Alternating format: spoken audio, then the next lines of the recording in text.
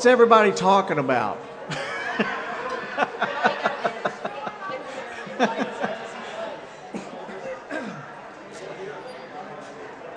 Good morning, everybody. I tell you what, I hear a lot of conversation going on. I wonder what everybody's talking about. It's been kind of an adventurous week, hasn't it? But I'm glad to see you here, the few of you that are here. I am glad to see you here today, that you were able to make it out. How many of you were getting cabin fever? Y'all ready to get, yeah. Cabin fever, yeah, I thought everybody was ready to get out for a little while.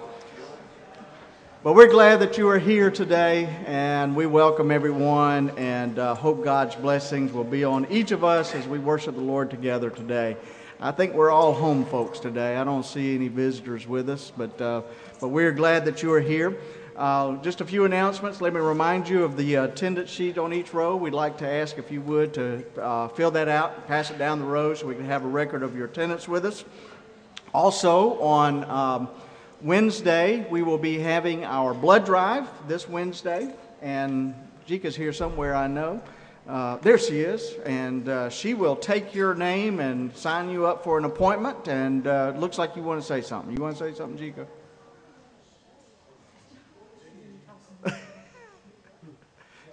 You look like you, never mind.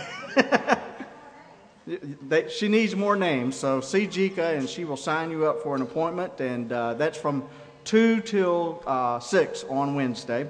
And tonight we are having our Super Bowl party for anybody who wants to come.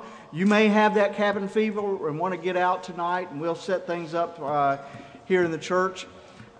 It'd be kind of a hodgepodge thing, but that's fun. Sometimes that's the funnest things.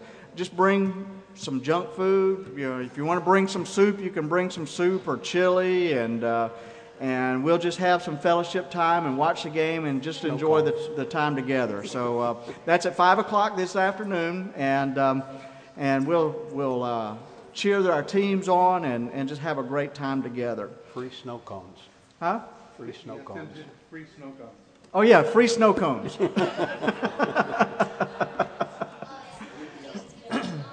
Where would we get the ice? Okay, any other announcements? I don't think there's any other announcements that I know of. Let's spend a moment greeting each other in the name of the Lord. Let's stand up and greet each other in the name of the Lord.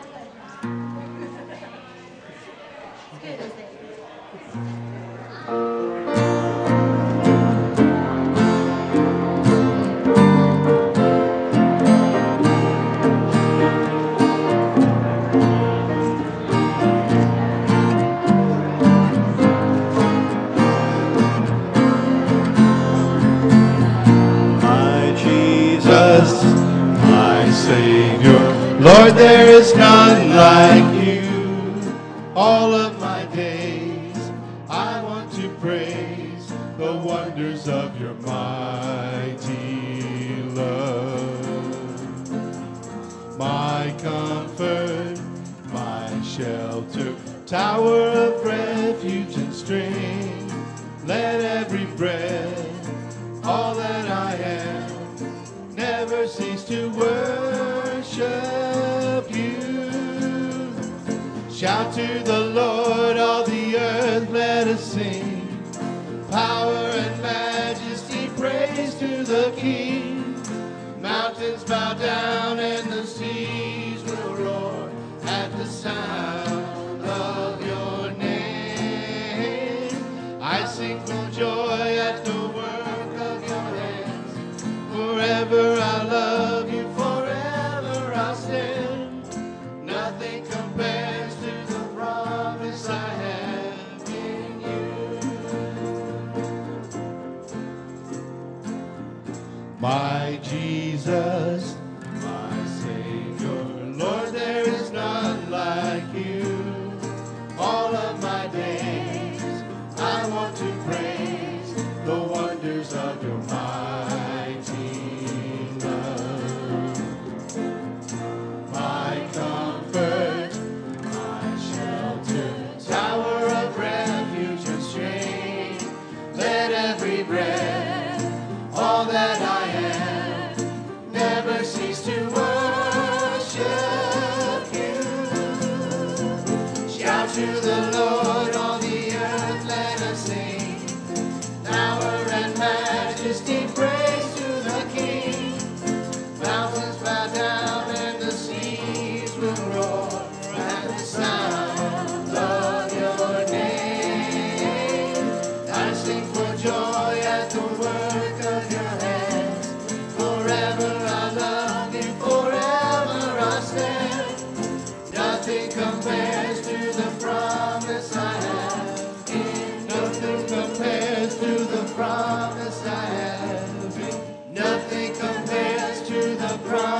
confidence I have in you.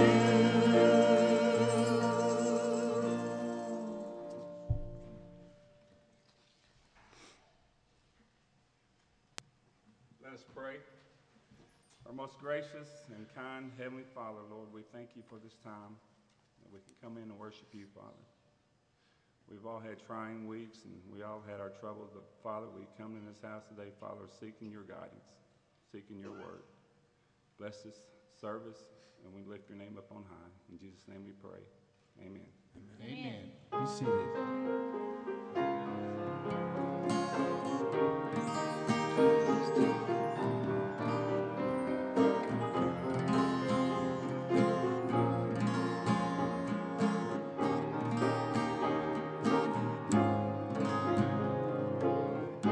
I sing praises to your name, oh Lord, praises to your name, oh Lord, for your name is great and greatly to be praised. I sing praises to your name, oh Lord, praises to your name, oh Lord. For your name is great and greatly to be praised. I give glory to your name, oh Lord, glory to your name, oh Lord. For your name is great and greatly to be praised. I give glory to your name, oh Lord, glory to your name, oh Lord. For your name is great and greatly to be praised.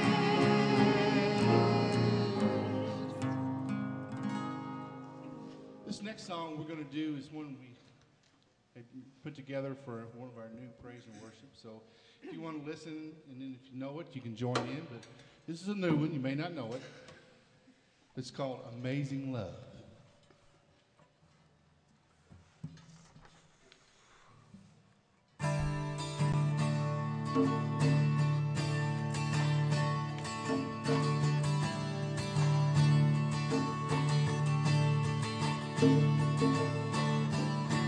I'm forgiven because you were forsaken. I'm accepted, you were condemned. I'm alive and well, the Spirit is within me, because you died and rose again. Amazing love, how can it be that you, my King, would die for me? Amazing love, I know it's true. Now it's my joy to honor you in all I do. I honor you. We sing, you are my King. You are my King. You are my King. You are my King. Amazing love, how can it be that you, my King, would die for me? Amazing love, I know it's true. Now it's my joy to honor you in all I do. I honor you. So let the redeemed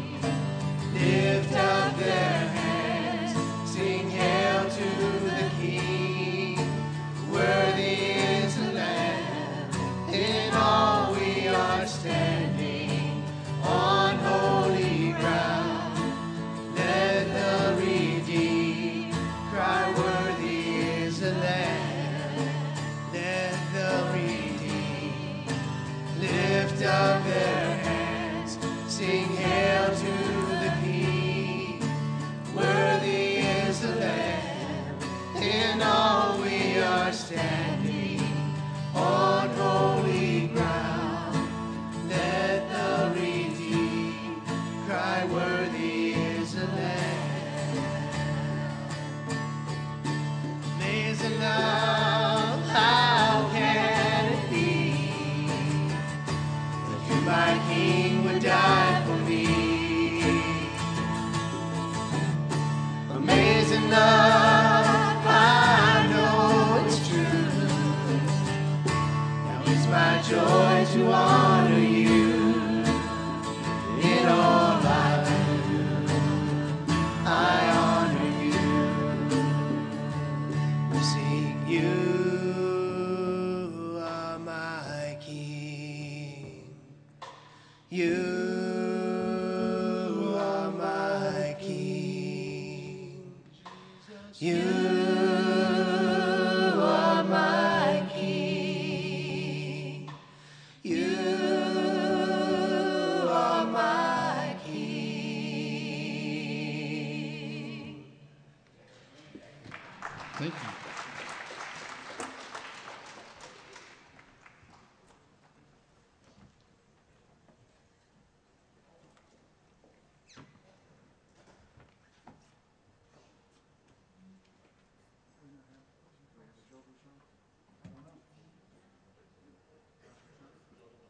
Do we have children's moment today?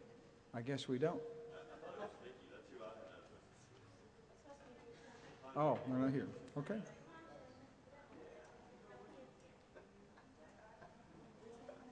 They're coming.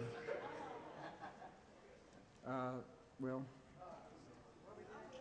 Okay. All right, Miss Pam's got it.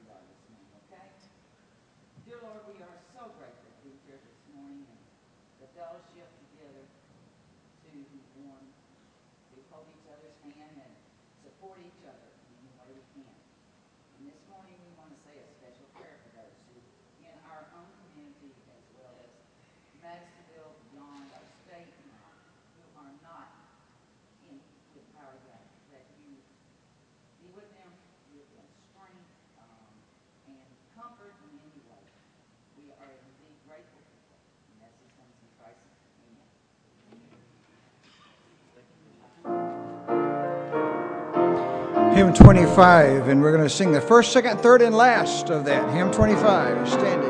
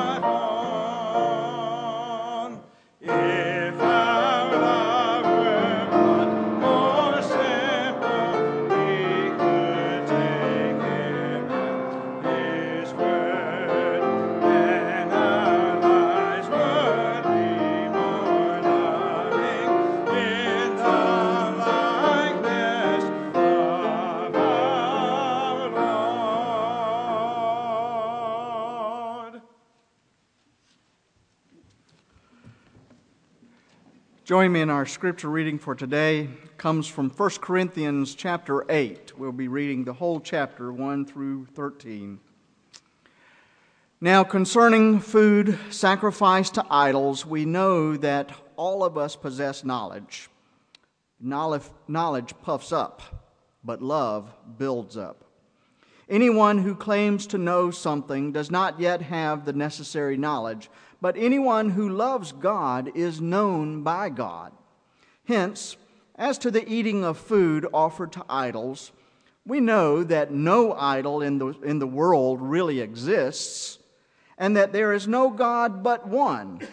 Indeed, even though there may be so-called gods in heaven or on earth, as in fact there are many gods and many lords, yet for us there is one God, the Father, from whom are all things and for whom we exist, and one Lord, Jesus Christ, through whom are all things and through whom we exist. It is not everyone, however, who has this knowledge. Since some have become so accustomed to idols until now, they still think of the food they eat as food offered to an idol, and their conscience, being weak, is defiled. Food will not bring us close to God. We are no worse off if we do not eat, and no better off if we do. But take care that this liberty of yours does not somehow become a stumbling block to the weak. For if others see you, who possess knowledge, eating in the temple of an idol, might they not, since their conscience is weak, be encouraged to the point of eating food sacrificed to idols? So by your knowledge, those weak believers for whom Christ died are destroyed. But when you thus sin against members of your family and wound their conscience when it is weak, you sin against Christ. Therefore, if food is a cause of their falling, I will never eat meat, so that I may not cause one of them to fall. This is the word of God for you and for me. Thanks be to God.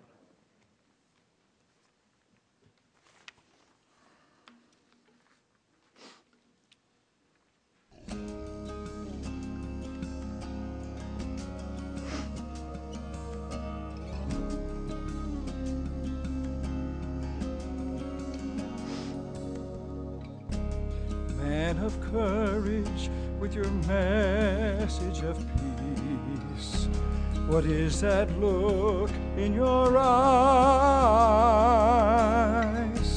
Why have you come to this faraway place What is the story you would lay down your life to tell?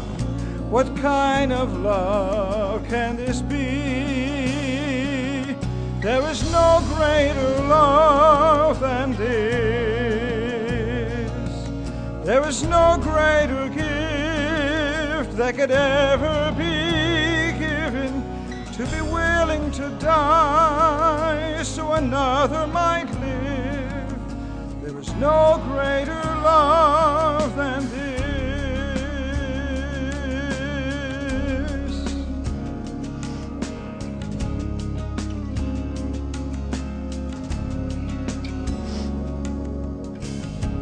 Broken-hearted from all you have lost, how can you sing through your tears? What is this music that can bear such a cost? What is this fire that grows stronger against the wind? What kind of flame can this be? There is no greater love than this. There is no greater gift that can ever be given, to be willing to die so another might live. There is no greater gift than this. This is the love that God showed the world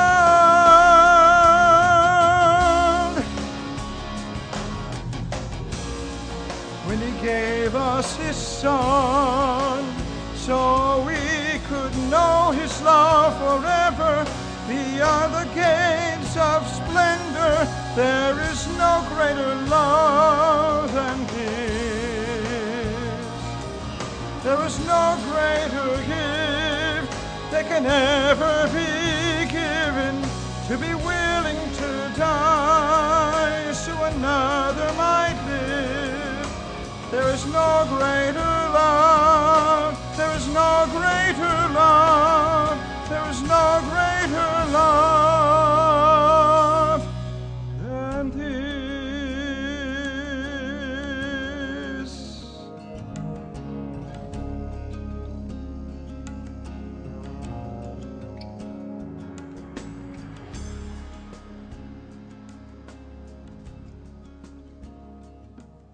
Hymn 571, let others see Jesus in you, both of those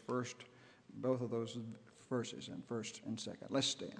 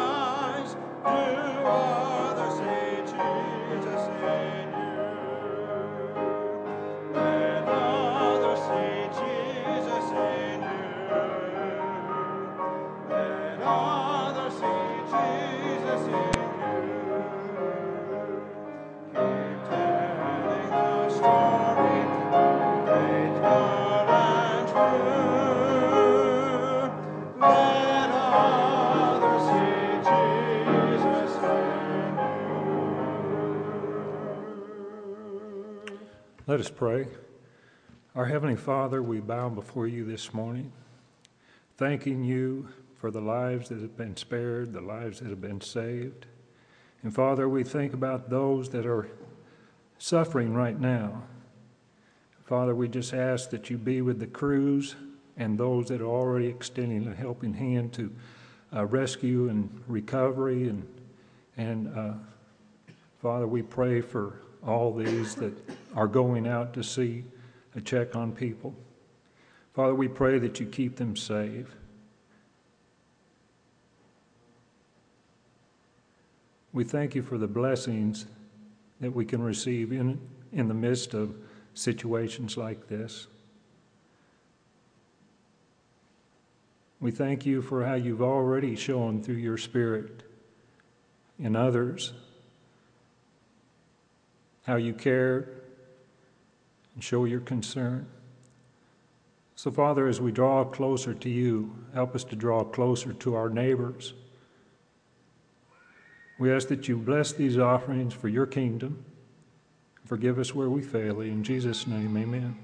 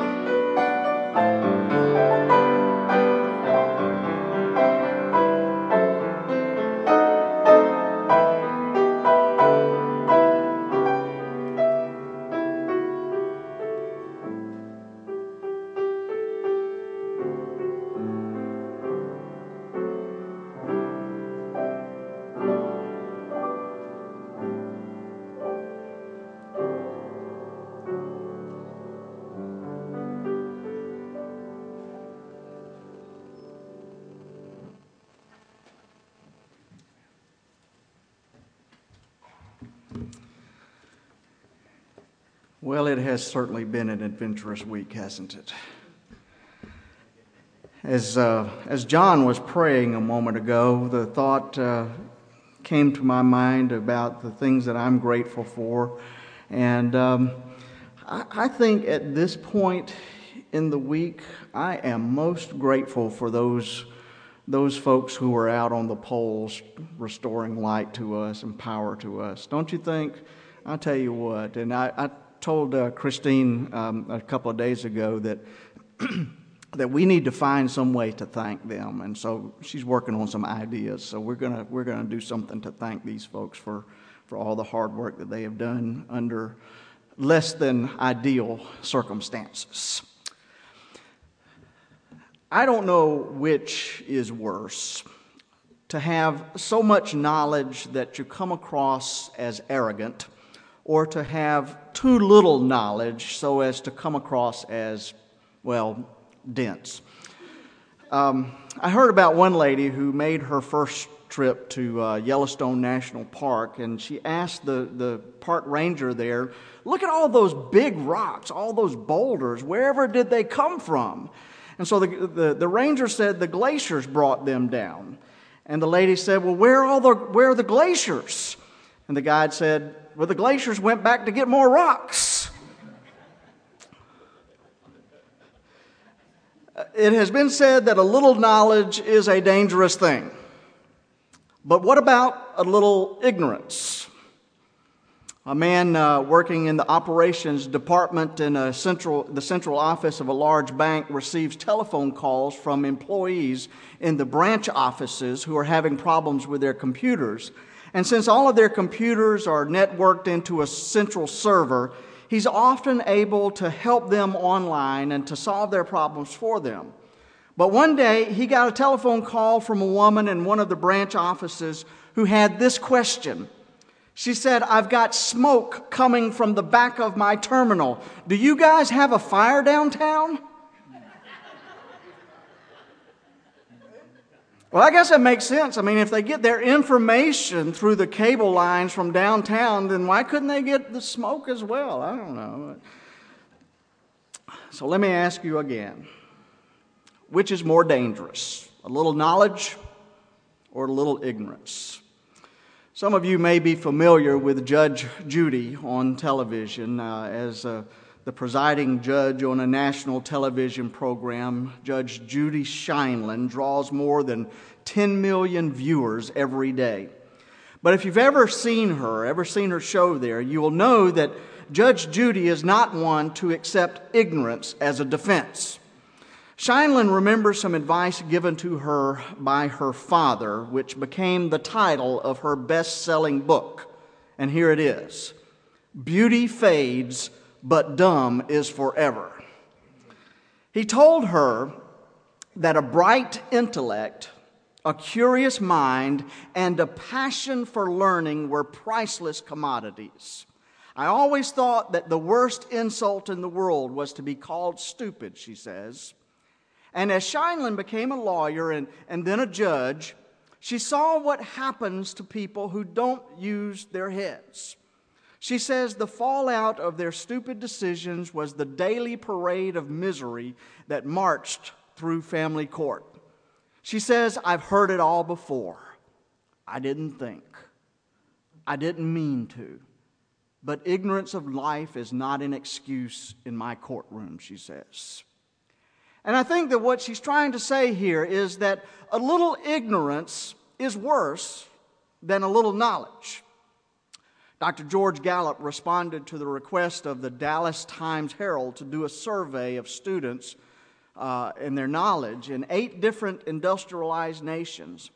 And those who are currently in school here in the United States ranked either at the very bottom or near the bottom in the areas of mathematics, science, and geography. And here's some examples of what I'm talking about. Only 1/5 of the students tested could even locate the United States on a map. Only 1/5. 1/3 of the teenagers tested did not know that Mexico is the country that borders on the south, on Texas. 25% were unaware that New Jersey is on the east coast and that Oregon is on the west coast. And only about 40% could name California as the most populous state. Gallup found that these aspiring high school graduates were woefully ignorant in 3 major fields: trade, travel, and culture. In fact, their answers to these 3 questions illustrate this fact. Question number 1. What nation in the world has the largest population? Do you know what the preponderance of the students said? The United Nations. Question number 2. Which were the last 2 states admitted to the Union? The majority of the answers included Florida, Mexico, and Canada. And question number 3. What language is most widely spoken in Latin America? Could you tell me? The answer that they gave was Latin. So is it better to be knowledgeable and arrogant or lacking in knowledge and to be taken for dense? or not so smart. Well, hopefully, these are not our only choices. I hope not, anyway. But I do like those bumper stickers that say, if you think education is expensive, try ignorance. Now, I ask this question, which is more dangerous, a little knowledge or a little ignorance, because of something that the Apostle Paul said in our scripture lesson for today. He said, knowledge puffs up, but love builds up. And that certainly can be true, can't it? Knowledge can puff up, and love does build up. Knowledge can puff up. As a matter of fact, as I was talking about those way off of the mark answers to those questions just a few moments ago, I bet some of you were feeling pretty good about yourselves, weren't you? Because you knew the right answers. And you were feeling a little bit, hey, I know that. So you started feeling a little puffed up about yourselves. Now, didn't you? Be honest. Okay, all right. And there are people in our society who are prone to disparage anyone who is not as well educated as they are. For example, they may turn up their noses at anyone who is not absolutely precise in their use of grammar, or they may regard someone as stupid who is not as well read or as sophisticated as they are. And many of these folks are not only elitist in their cultural preferences, but also in their politics and in their social relationships, and even in their religion. And this is not a new phenomenon. Even Paul encountered people like this in the early church. Christianity had become a very liberating force in the lives of those earliest followers of Jesus. Most of them had been drawn from the Jewish faith, and they had lived most of their lives under the law and the burden of the legalisms of that day. But when Christ came into their lives, Christ set them free of all of that, and they were proud of that freedom. And some of them even flaunted it. And Paul could understand that. He himself wrote eloquently about the freedom that Christ gives to us. But Paul had a higher vision and a more tender heart, because he knew that freedom could be a two-edged sword. Many of the more recent converts to Christianity, especially among the Gentiles who Paul mainly dealt with, many of them had been worshiping idols before they came to Christ. And a part of their worship involved sacrificing food to the idols. And then afterwards they would have a feast on the food that they brought before the idols. And this was not only a religious obligation that they were participating in, it was also a grand social event. And so the question arose, should they continue to patronize these festive events after giving their hearts to Jesus? And some of them said, sure, why not?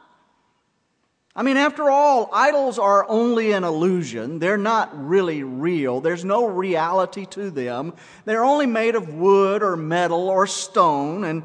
But the food and the fellowship, they're still good. And it's nice to get together and enjoy food and have a time together. So what possible harm could it do for them to continue participating in these social events, even though they were now followers of Jesus Christ? Well, Paul saw the possibility of a great deal of harm. What if a new believer, still insecure in his or her faith, saw them eating food offered to idols and thought that they still believed in idol worship?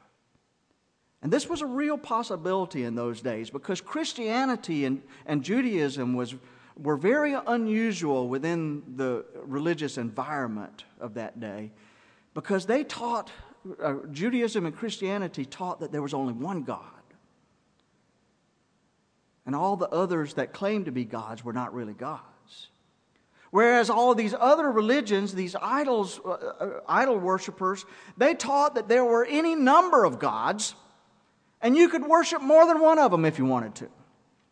So these new Christians might not understand if they saw other Christians participating in these festivals to other gods. And they might think that they could follow Jesus and follow these other idols at the same time. And so Paul says to the Corinthians, don't let your superior understanding of faith cause you to be a stumbling block to others. Knowledge puffs up, but love builds up. And here's a very important point that I want you to understand today. And that is that Christians are people who build others up. My friends, it is not our intellect that marks us as a follower of Jesus Christ. Rather, it is the love that we have in our hearts. Jesus tells us that they will know that you are my disciples because of your love for one another, not because we're smart. It's because of our love. Now, this does not mean that we need to park our brains at the front door when we come into the church. We don't have a box out there to put your brain in when you come in. Not at all. God gave us our good minds, and God intends for us to use these minds to the fullest extent possible. But what this does mean is that the highest use of our minds, the highest use of our intellect, is to find a way to build other people up instead of tearing them down. As we've often noted before, Jesus was an encourager. Jesus lifted people up. He did not put people down. And I believe that that is our task as well. It's not enough that we do not hate people. It's not even enough that we do them no harm. We need to go beyond that and be sensitive to the needs of other people and actively find ways to do them good. Charlie Shedd, many years ago, it's an old classic book. He wrote a book called Letters to Philip. Probably a book that every parent ought to give to their son going off to college. And he wrote another one, Letters to, I forget, Karen, to his daughter, which every parent ought to give to their daughters going off to college. Thank you. But in his book, Letters to Philip, he tells about a woman who suffered a car accident. And so she called her husband as soon as she was able to tell him about the accident. And seemingly oblivious to her situation, he asked right away, how much damage did you do to the car? And she told him, and his second words were, whose fault was it? And they talked about that a little bit. And then after that, he suggested, listen, honey, don't admit a thing. You call the insurance company and I'll call the lawyer and we can beat this thing.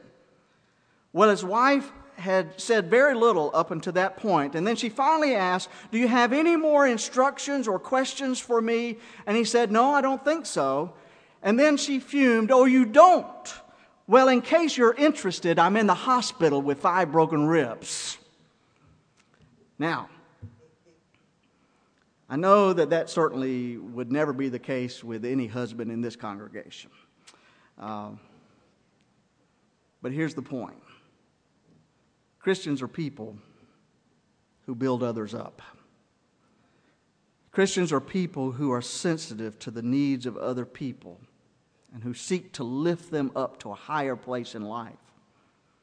Christians are people who recognize that everybody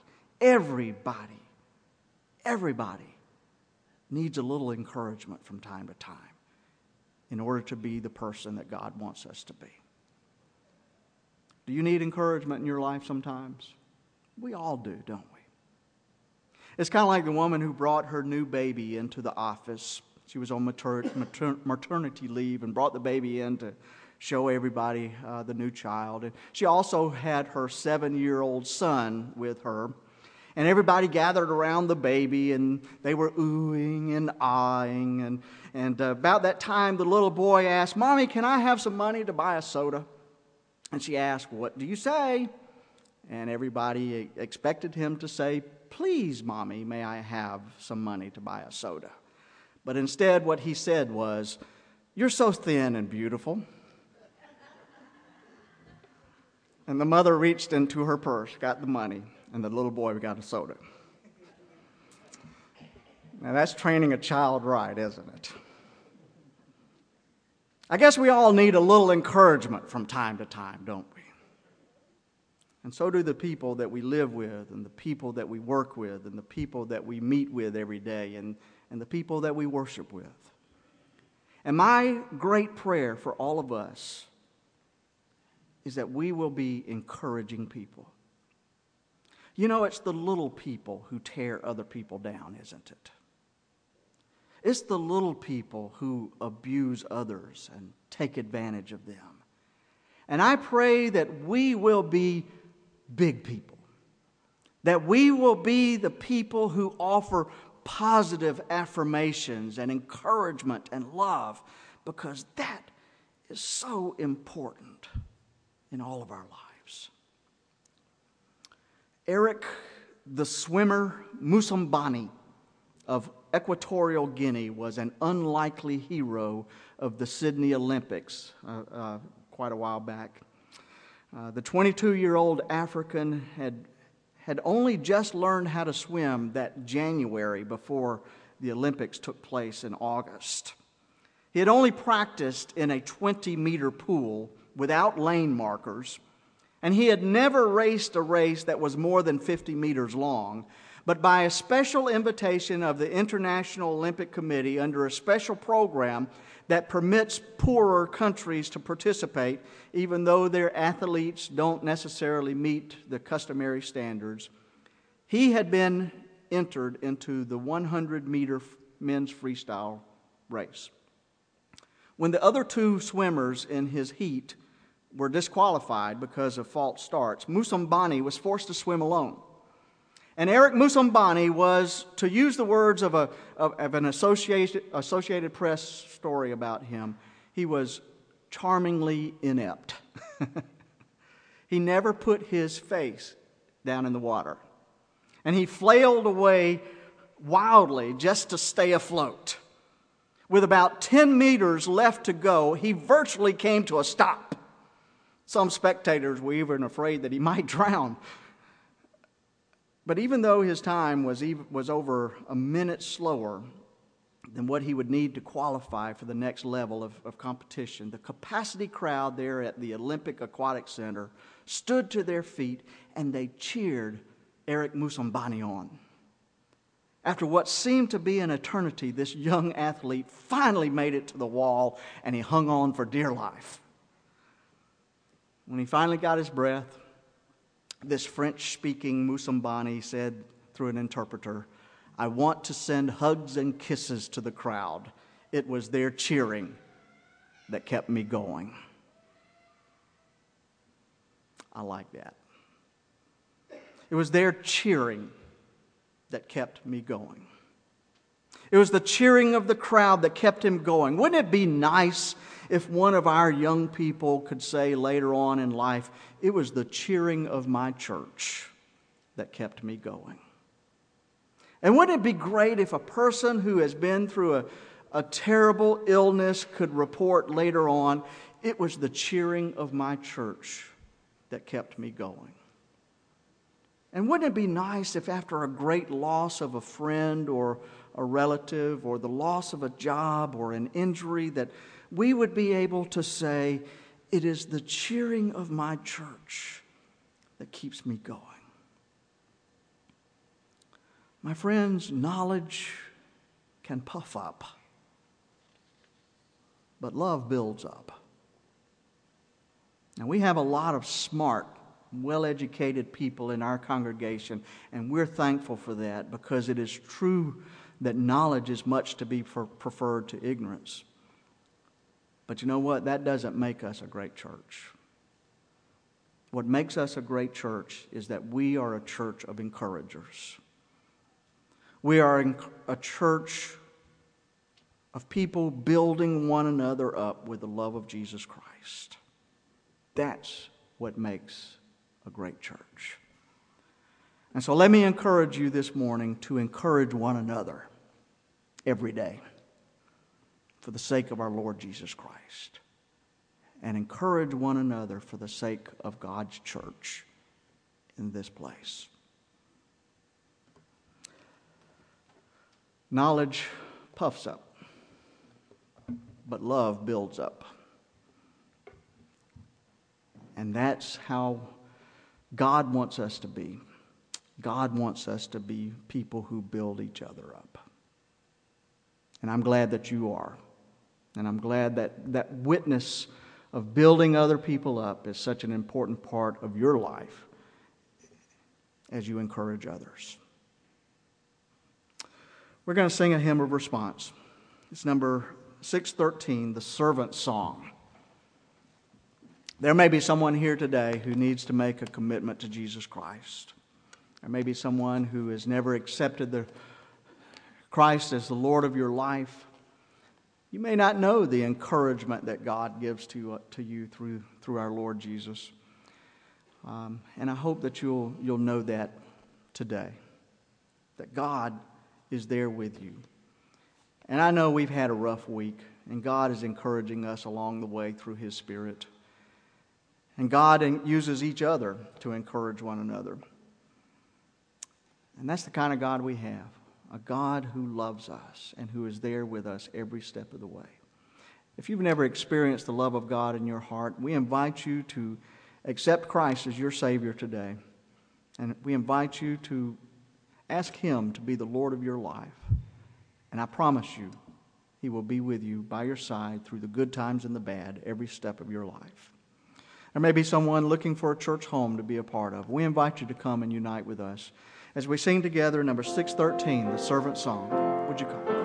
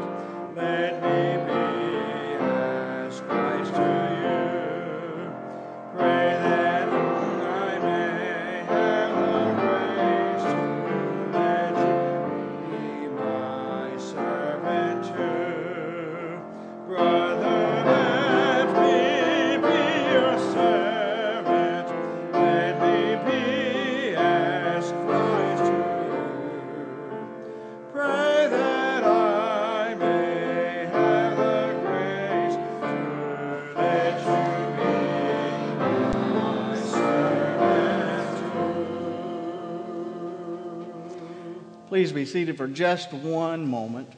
We've got strangers here. No, no strangers. We have these young ladies who are coming to rejoin us, Leslie and Susan Fowler, who have been coming back with us for a while now, and they've decided to make that step and take that step and to join us officially. And we are so happy for that. That group gives us much encouragement, as I've been preaching about today. And we're glad for that. And I want you to join me in welcoming them to our fellowship, or back to our fellowship, by raising your hand and saying amen. Amen. Amen. I will tell you, like I tell every person who joins our church, we are all ministers in this church, every single person. And the reason why is that we are all family in this church. And I don't have to tell you this, you know. We are all family, and that means that we minister to one another. You have a need, we minister to you. I have a need, you minister to us. And that's the way it is. And so we look forward to the days ahead, ministering to you, and also look forward to your ministry to each of us as well.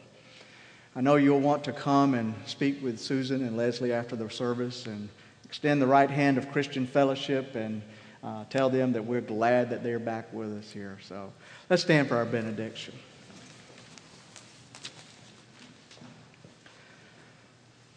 May the God of steadfast love and encouragement give us the heart to live in harmony with one another in accordance with our Lord Jesus Christ. May we build one another up as Christ has built us up, that we may be the people that God wants us to be. May the love of God and the fellowship of God's Holy Spirit be with us all until we meet again. Amen.